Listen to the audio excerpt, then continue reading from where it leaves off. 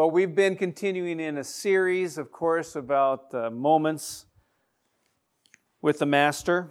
And as we do so, I want to go back and just quickly review last Sunday so we kind of get on the same page and moving forward. We looked at the woman at the well from John chapter 4. And in Jesus' conversation with this woman, he leads her right into the discussion on worship and offers her living water, described there in verse 14 of John chapter 4. And from that passage, we learned some things about worship. That God, first of all, desires your worship. God gave you life, and He sustains your life for one supreme purpose, to glorify Him and enjoy Him forever. And that's why we exist. And another thing we learned about worship is that worship begins in salvation. The woman didn't truly worship until her spirit was made alive by the Holy Spirit through that life-giving words of Jesus and was drawn by the Spirit of Christ. And so when we come to God and we receive salvation, then that begins our time of worship and glorifying Him. And the third thing we learned about worship was that it has to do with real life. It's not just inside these walls. It's not just in moments like this, but it's outside too, where we go and everyday life, and who we run into. And it's when we encounter Christ on a daily basis, the Monday through the Saturdays. And I trust that your Monday through Saturday, you were experiencing worship with God. Because when you do so and you focus on that and try to see where God is in your life and all the different aspects of your life, then you come to a day like today, and this moment is so much more enhanced when we worship Monday through Saturday. And then the fourth thing we learned about worship is that it must engage our heart as well as our head. Some of us are on the emotional part of it, and we just love just to feel God. Some of us are on the intellectual part of it, and we just love the doctrine and just the truth of God's Word. But that needs to come together, and we need to be able to worship God in that way, spirit and truth, both together. So don't check out on the richness of doctrine and truth. Don't check out on the fullness of that the inward feelings that reflect the worth of God's glory. So that coming together, as we worship God, we come together with our heart and our head and have a full, true moment of worship. So those are some things we looked at last Sunday, and when the woman at the well had her moment with the Master. And today we come to another moment with the Master in Luke chapter 19. And so if you'll turn there, we'll be looking at the first 10 verses there. Familiar portion of Scripture. When you turn to it, you're going to go, oh, I want to sing a little Sunday school song. We won't, don't worry, but you can do it in your mind and have it continue on in your mind throughout the service, I guess. But it's where we see a small man who meets a big Savior, and a moment that hopefully will be remembered as well too in a different way by you. There's a story about a local fitness center which was offering $1,000 to anyone who could demonstrate that they were stronger than the owner of the place. Now, here's how it worked. This muscle man would squeeze a lemon until all the juice ran into a glass and then hand the lemon to the next challenger. Anyone who could squeeze just one more drop of juice out of that lemon would win the money. Now, many people tried over time. Other weightlifters, construction workers, even professional wrestlers came, but nobody could do it. And one day, a short and skinny guy came in and signed up for the contest, and after the laughter died down, the owner grabbed a lemon, squeezed away at it, and then he handed the wrinkled remains to the little man. And the crowd's laughter turned to silence as the man clenched his fist around the lemon and 6 drops fell into the glass. As the crowd cheered, the manager paid out the winning prize and asked the short guy what he did for a living. Are you a lumberjack, weightlifter, or what? What's going on here? The man replied, I work for the IRS. I hope your tax filing went well last month. And you probably felt a few drops squeeze out of your income when you did. But for Becky and I, we got an interesting blessing, a pleasant surprise, made us a bit cautious.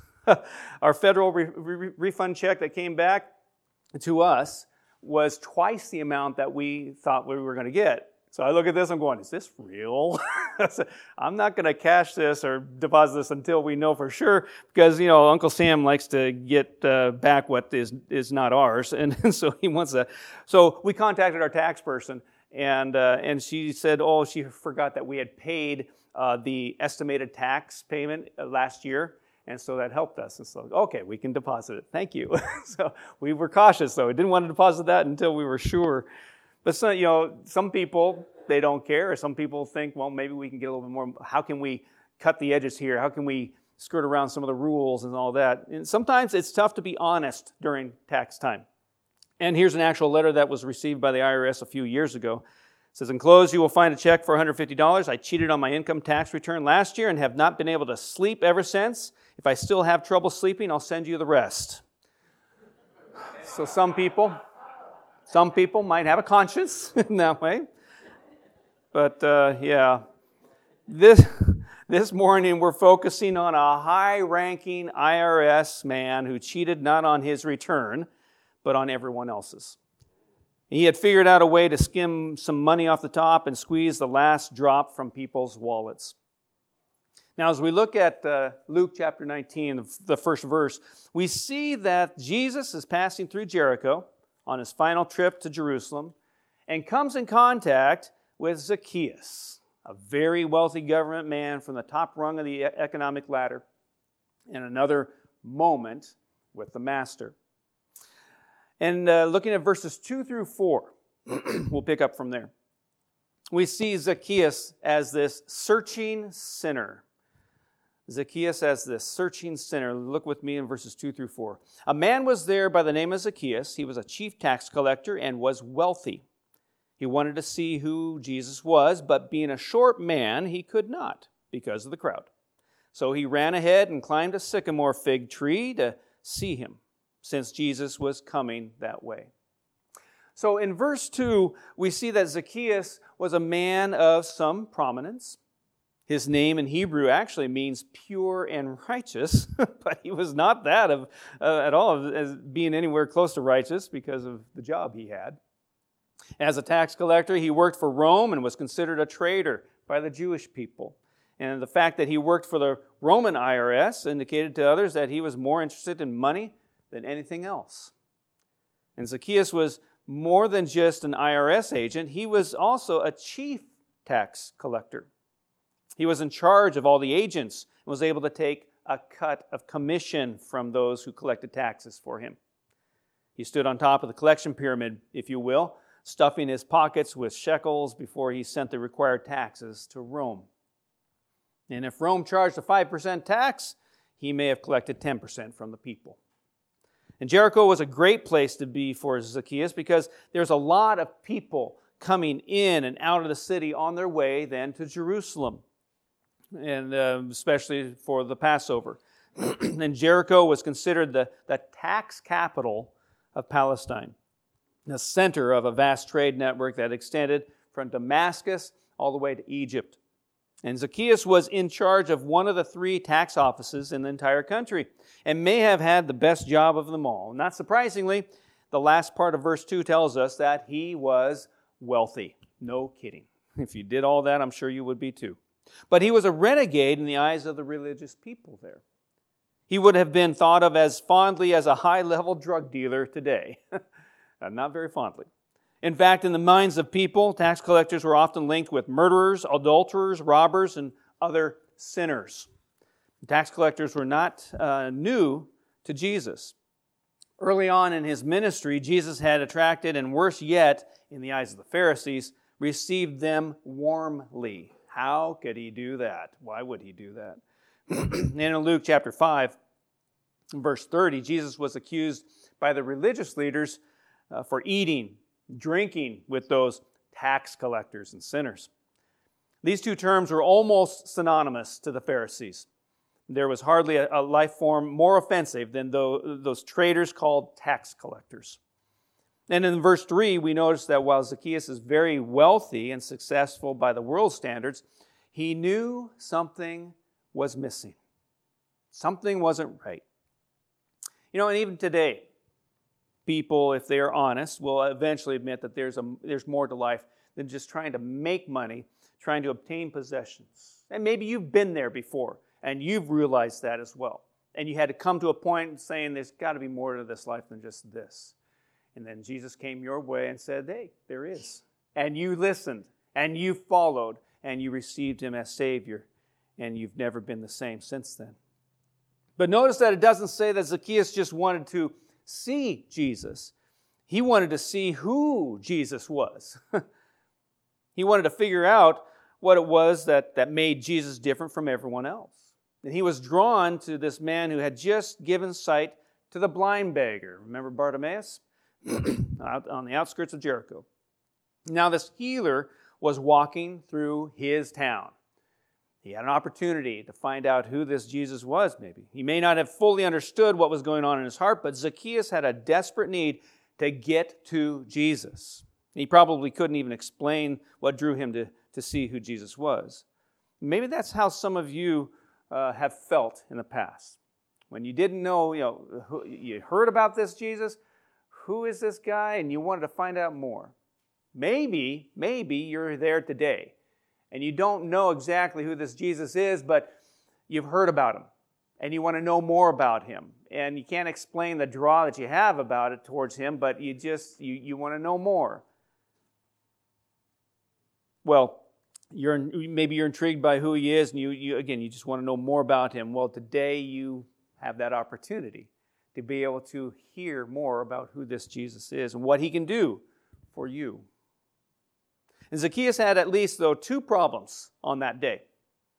The first was that he was a short man. Wee little man was he.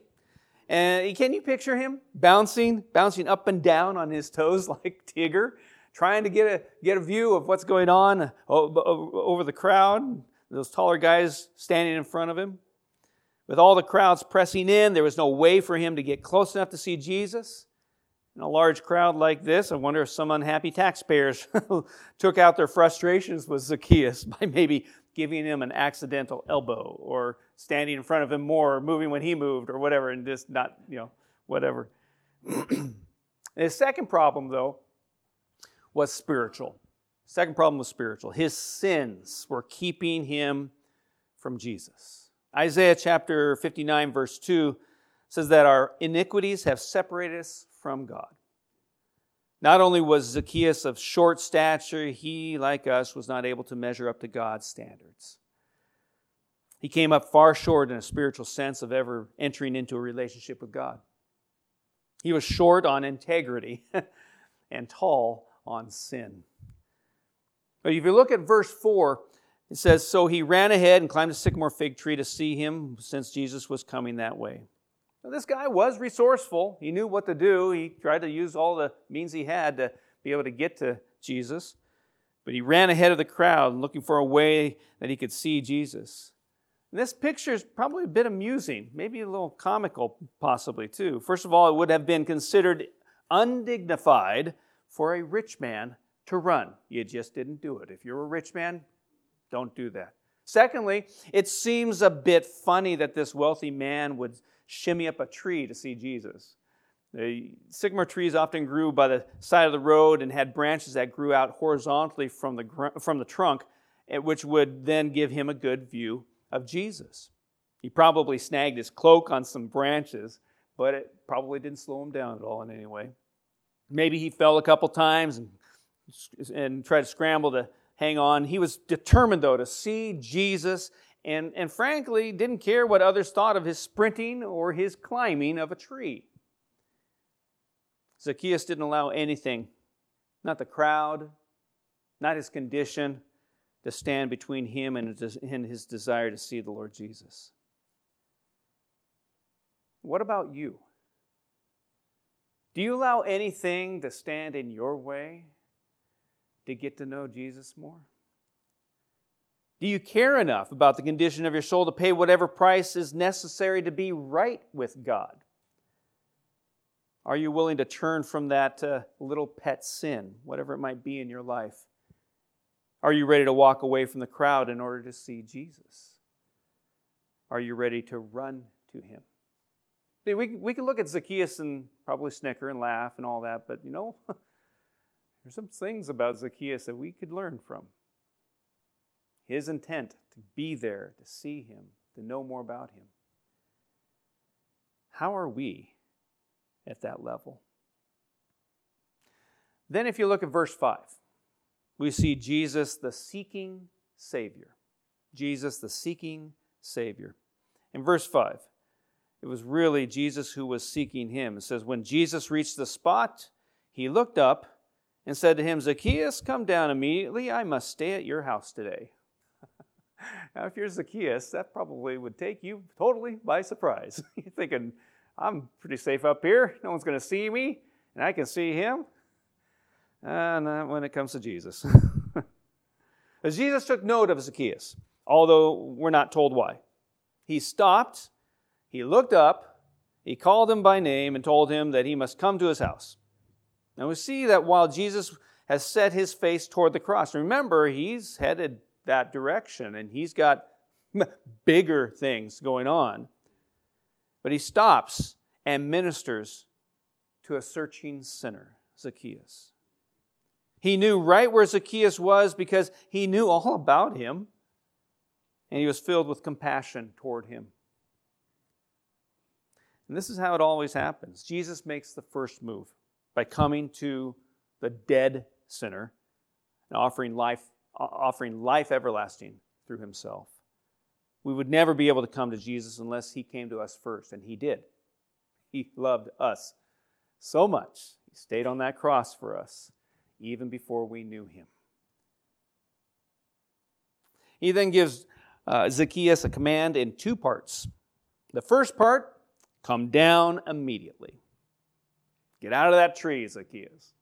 Now, I don't know how he came down. Doesn't say really too much, but if he just fell out of the tree or whatever and right before Jesus.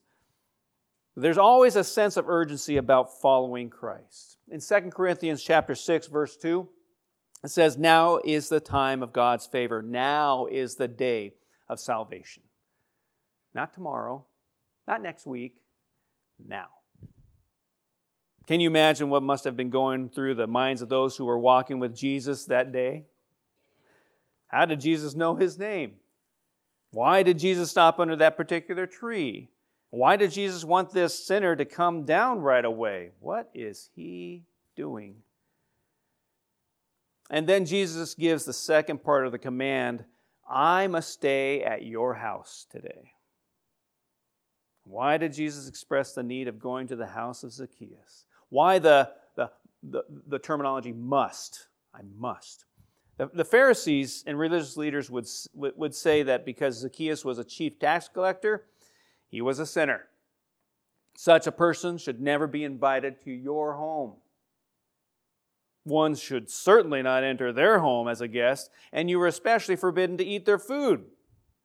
So notice here that Jesus invited himself to dinner. He didn't wait for him to ask.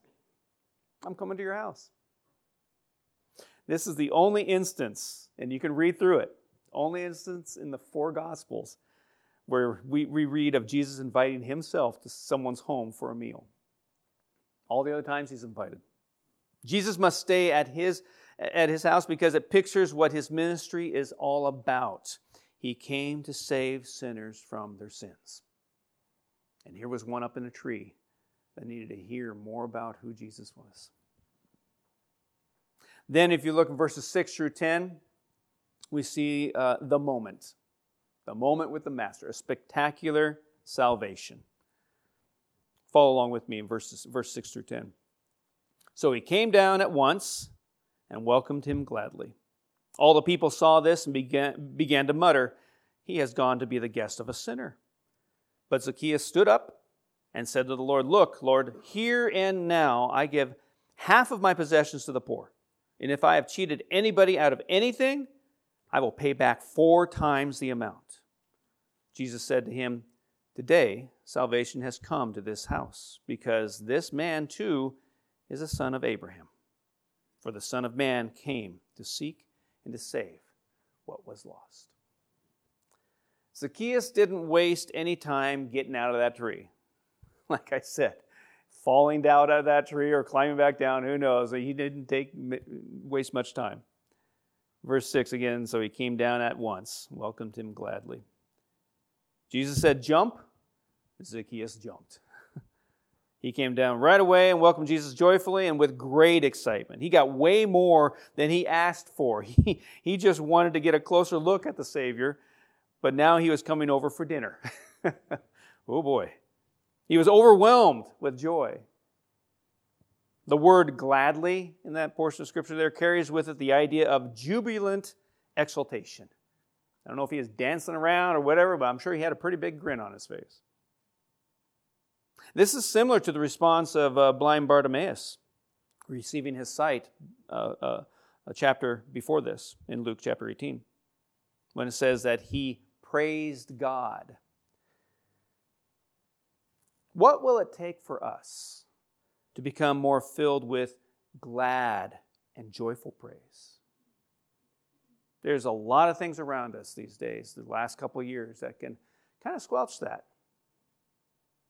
What would it take for us to be more filled with glad and joyful praise? With all that God has done for us, we should be exuberant with joy.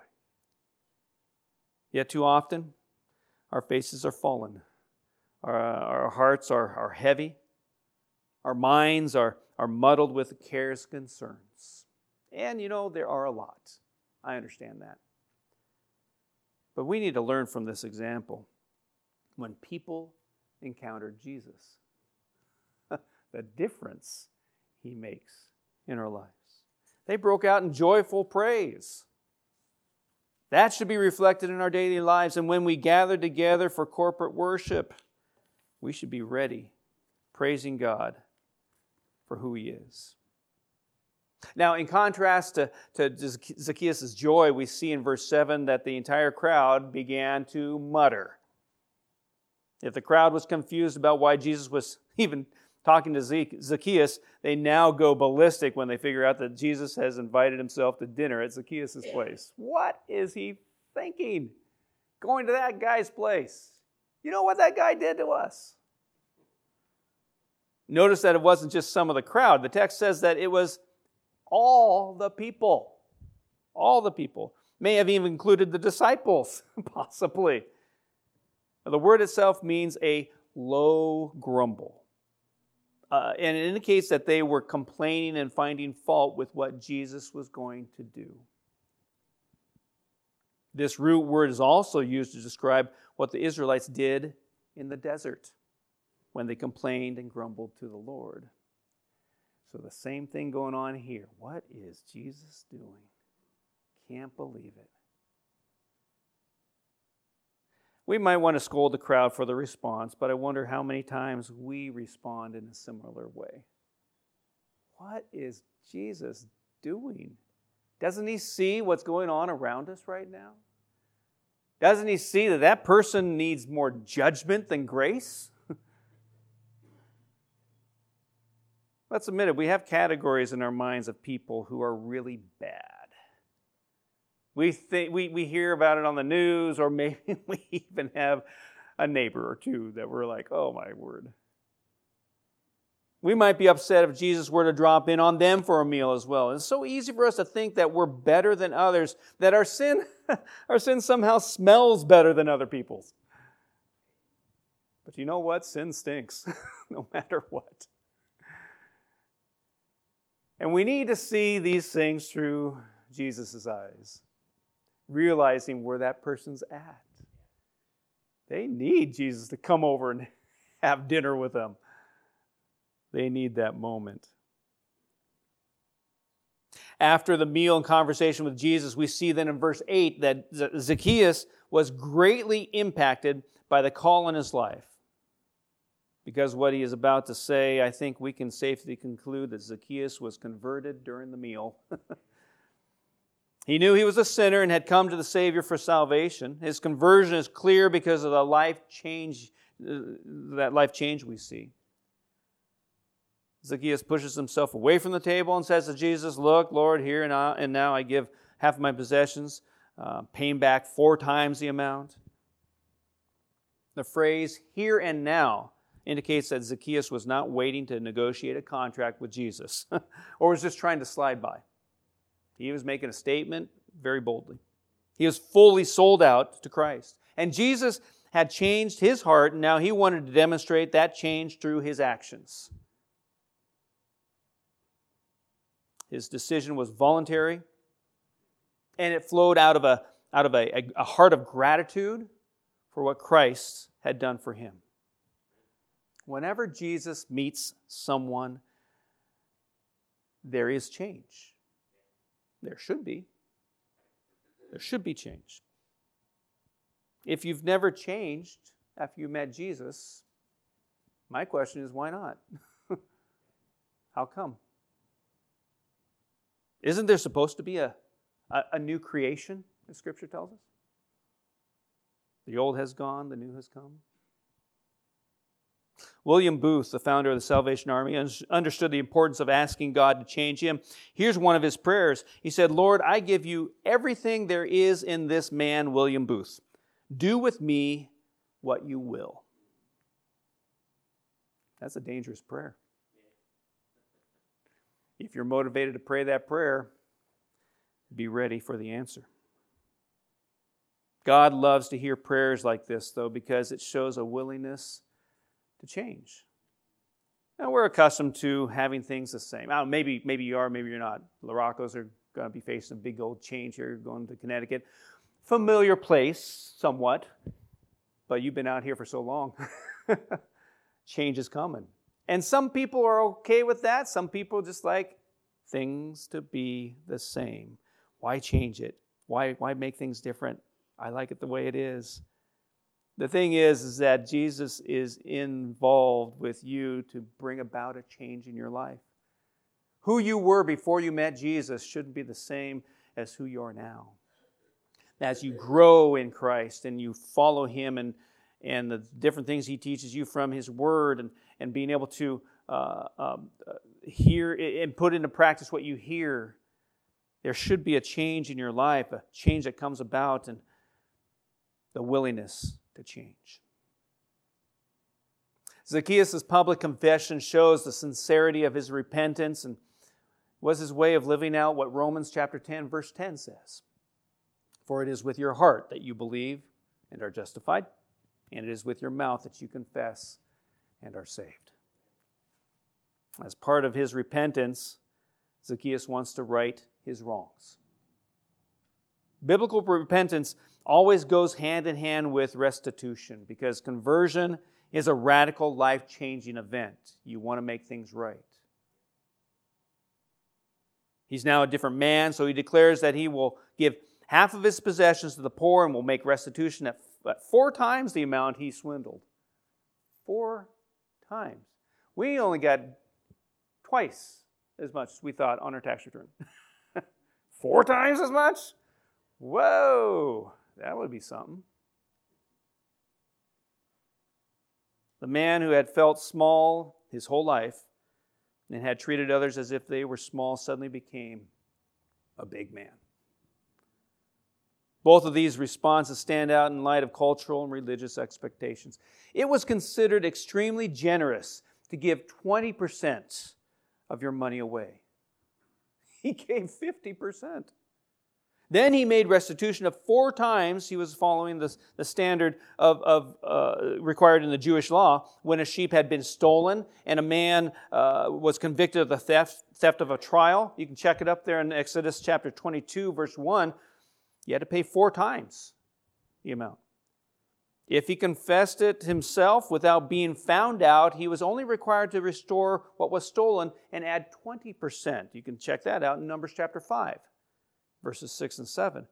Zacchaeus' repentance is obvious in that he was willing to respond as if it had been proved against him in a court of law. He confessed it, but he still said, I was wrong. I'm still going to pay more than I need to in this. He knows that his behavior was of the worst kind and was eager to make things right, no matter the cost. We sometimes think we're generous if we give God 10% of our income. The mark of Zacchaeus' transformation and conversion was his staggering generosity. He learned the truth quickly that it is impossible to serve both God and money. Before he met Jesus, his money was everything to him. After his conversion, it took a back seat and became something to be given away.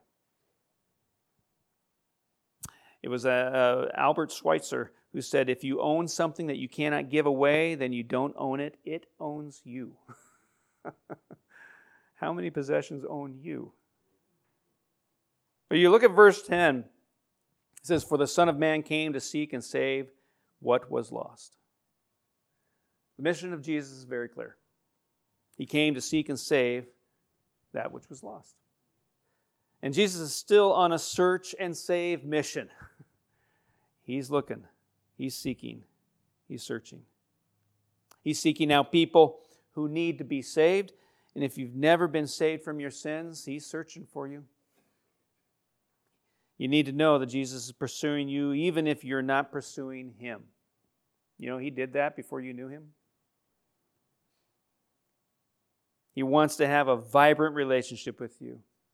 Right now, He's outside the door of your life and He's knocking. And He knocks and then He waits for you to open the door. Just like Revelation talks about in chapter 3, verse 20. If anyone hears my voice and opens the door, I will come in and eat with him and he with me. Now, when He knocks, He speaks your name out loud. He knows everything about you and has been pursuing a relationship with you for a long time. He knows your pain, He knows your dreams, and all the details of your life. He knows your failures. He knows your sins. You've seen and felt them all. And He's been trying to get your attention for so long. You may be hearing His voice right now in your heart, possibly. Just as He called out to Zacchaeus as well. He's calling out to you. Come to me right now, for I must come into your life. There are 4 stages, though, that we see here. The moment with this master that Zacchaeus went through, which have direct application to our lives today. First stage, being curious. Being curious. He wanted to get to know who Jesus was. Ran ahead, found that tree, got a good place to see who this Jesus was. A second stage, moment with this master, considered. The considered stage. He investigated the claims of Christ. And then the third stage, converted stage. The searching Savior saved him and forgave his sins. And then the fourth stage, changed. He was changed. His life was radically redirected after his conversion. As I look back on the process that God had me go through, I see all 4 stages as well too in my life. I remember when I was curious during that class in Clackamas High School, my senior year during humanities, going through the different religions. I was curious about what this Christianity was, especially this virgin birth. That does not make sense. I've gone through health class. I know what that's all about. This doesn't make sense. Very curious about what God could do. Very curious about this man named Jesus. Very curious about the Ark of the Covenant. That kind of, during the Raiders of the Lost Ark days, all that. And all that. And curious about those things and having a person come alongside me and be able to walk with me in this curiosity. To be able to investigate the claims of Christ, the considered stage. And that's when, again, my friend Greg was able to come alongside and help me through all these different things and investigating the different promises and principles of God's Word and what this all meant.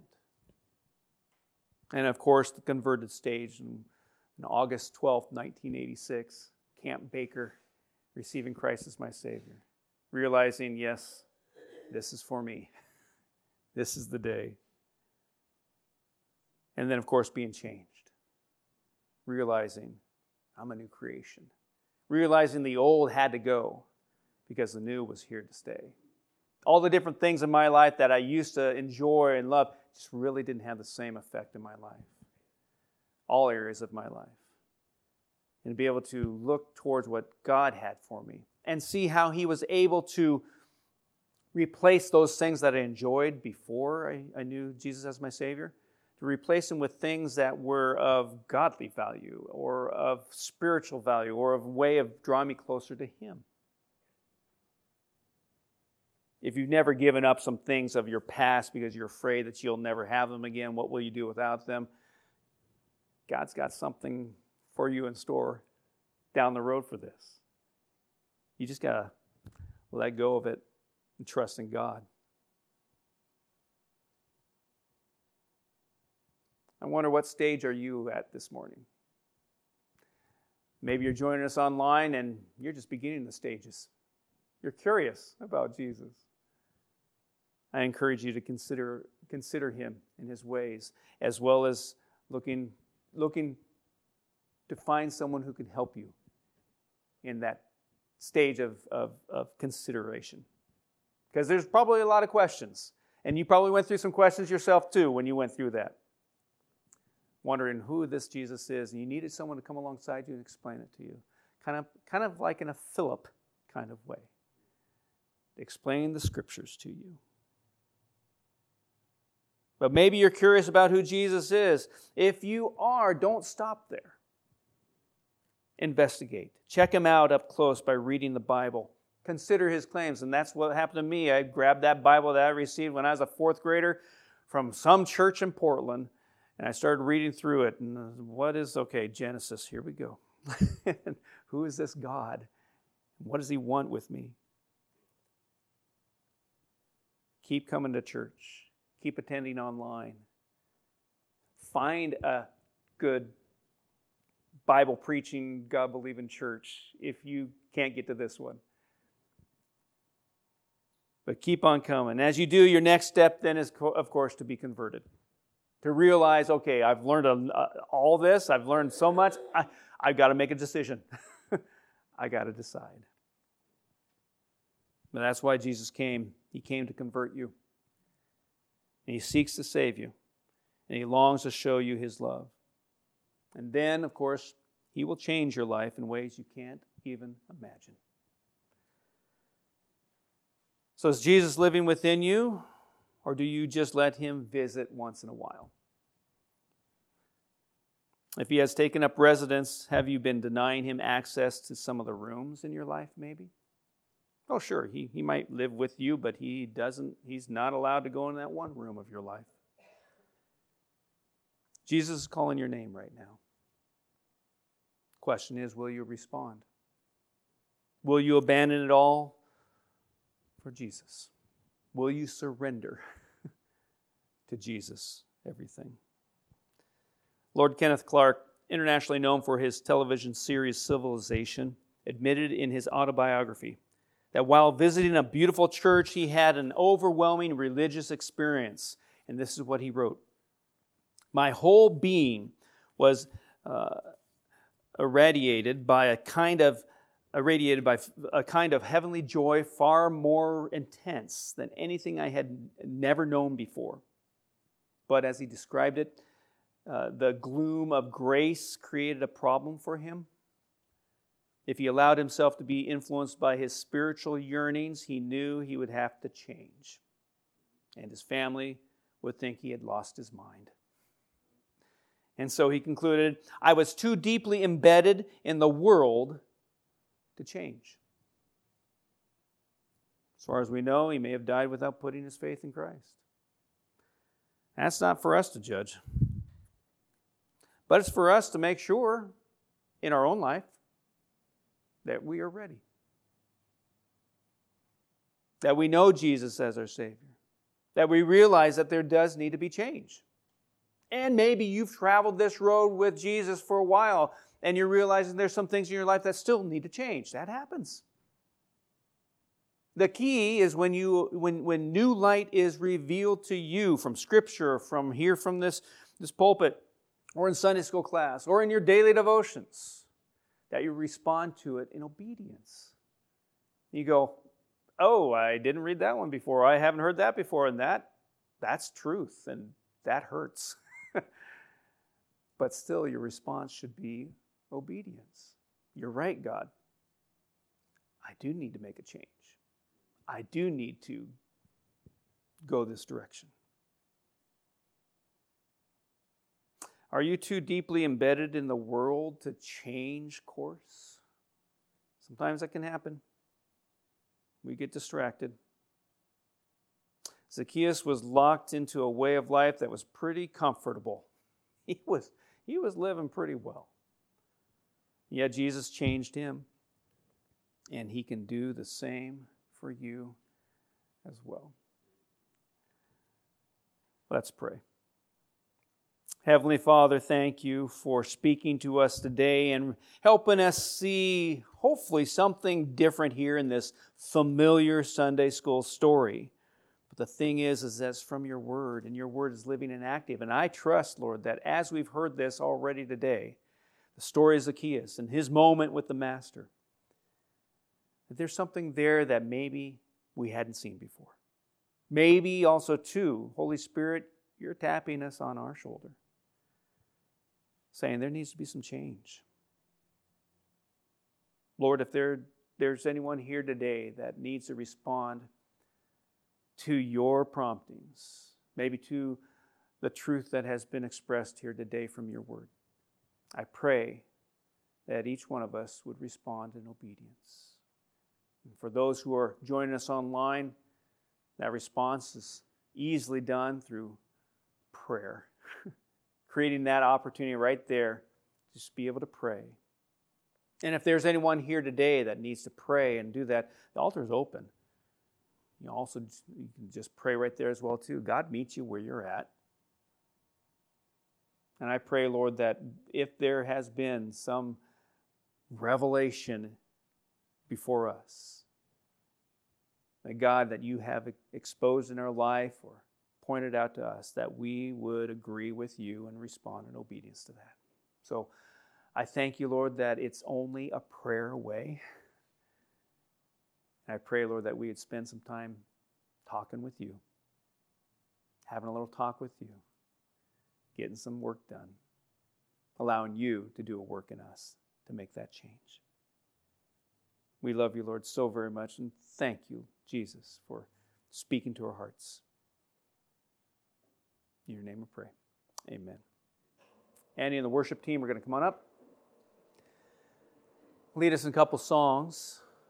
And as we do, and maybe these songs will continue to point you towards Jesus and maybe some other things you haven't considered, keep your heart open, your ears open, and again, responding in obedience to what Jesus has for you.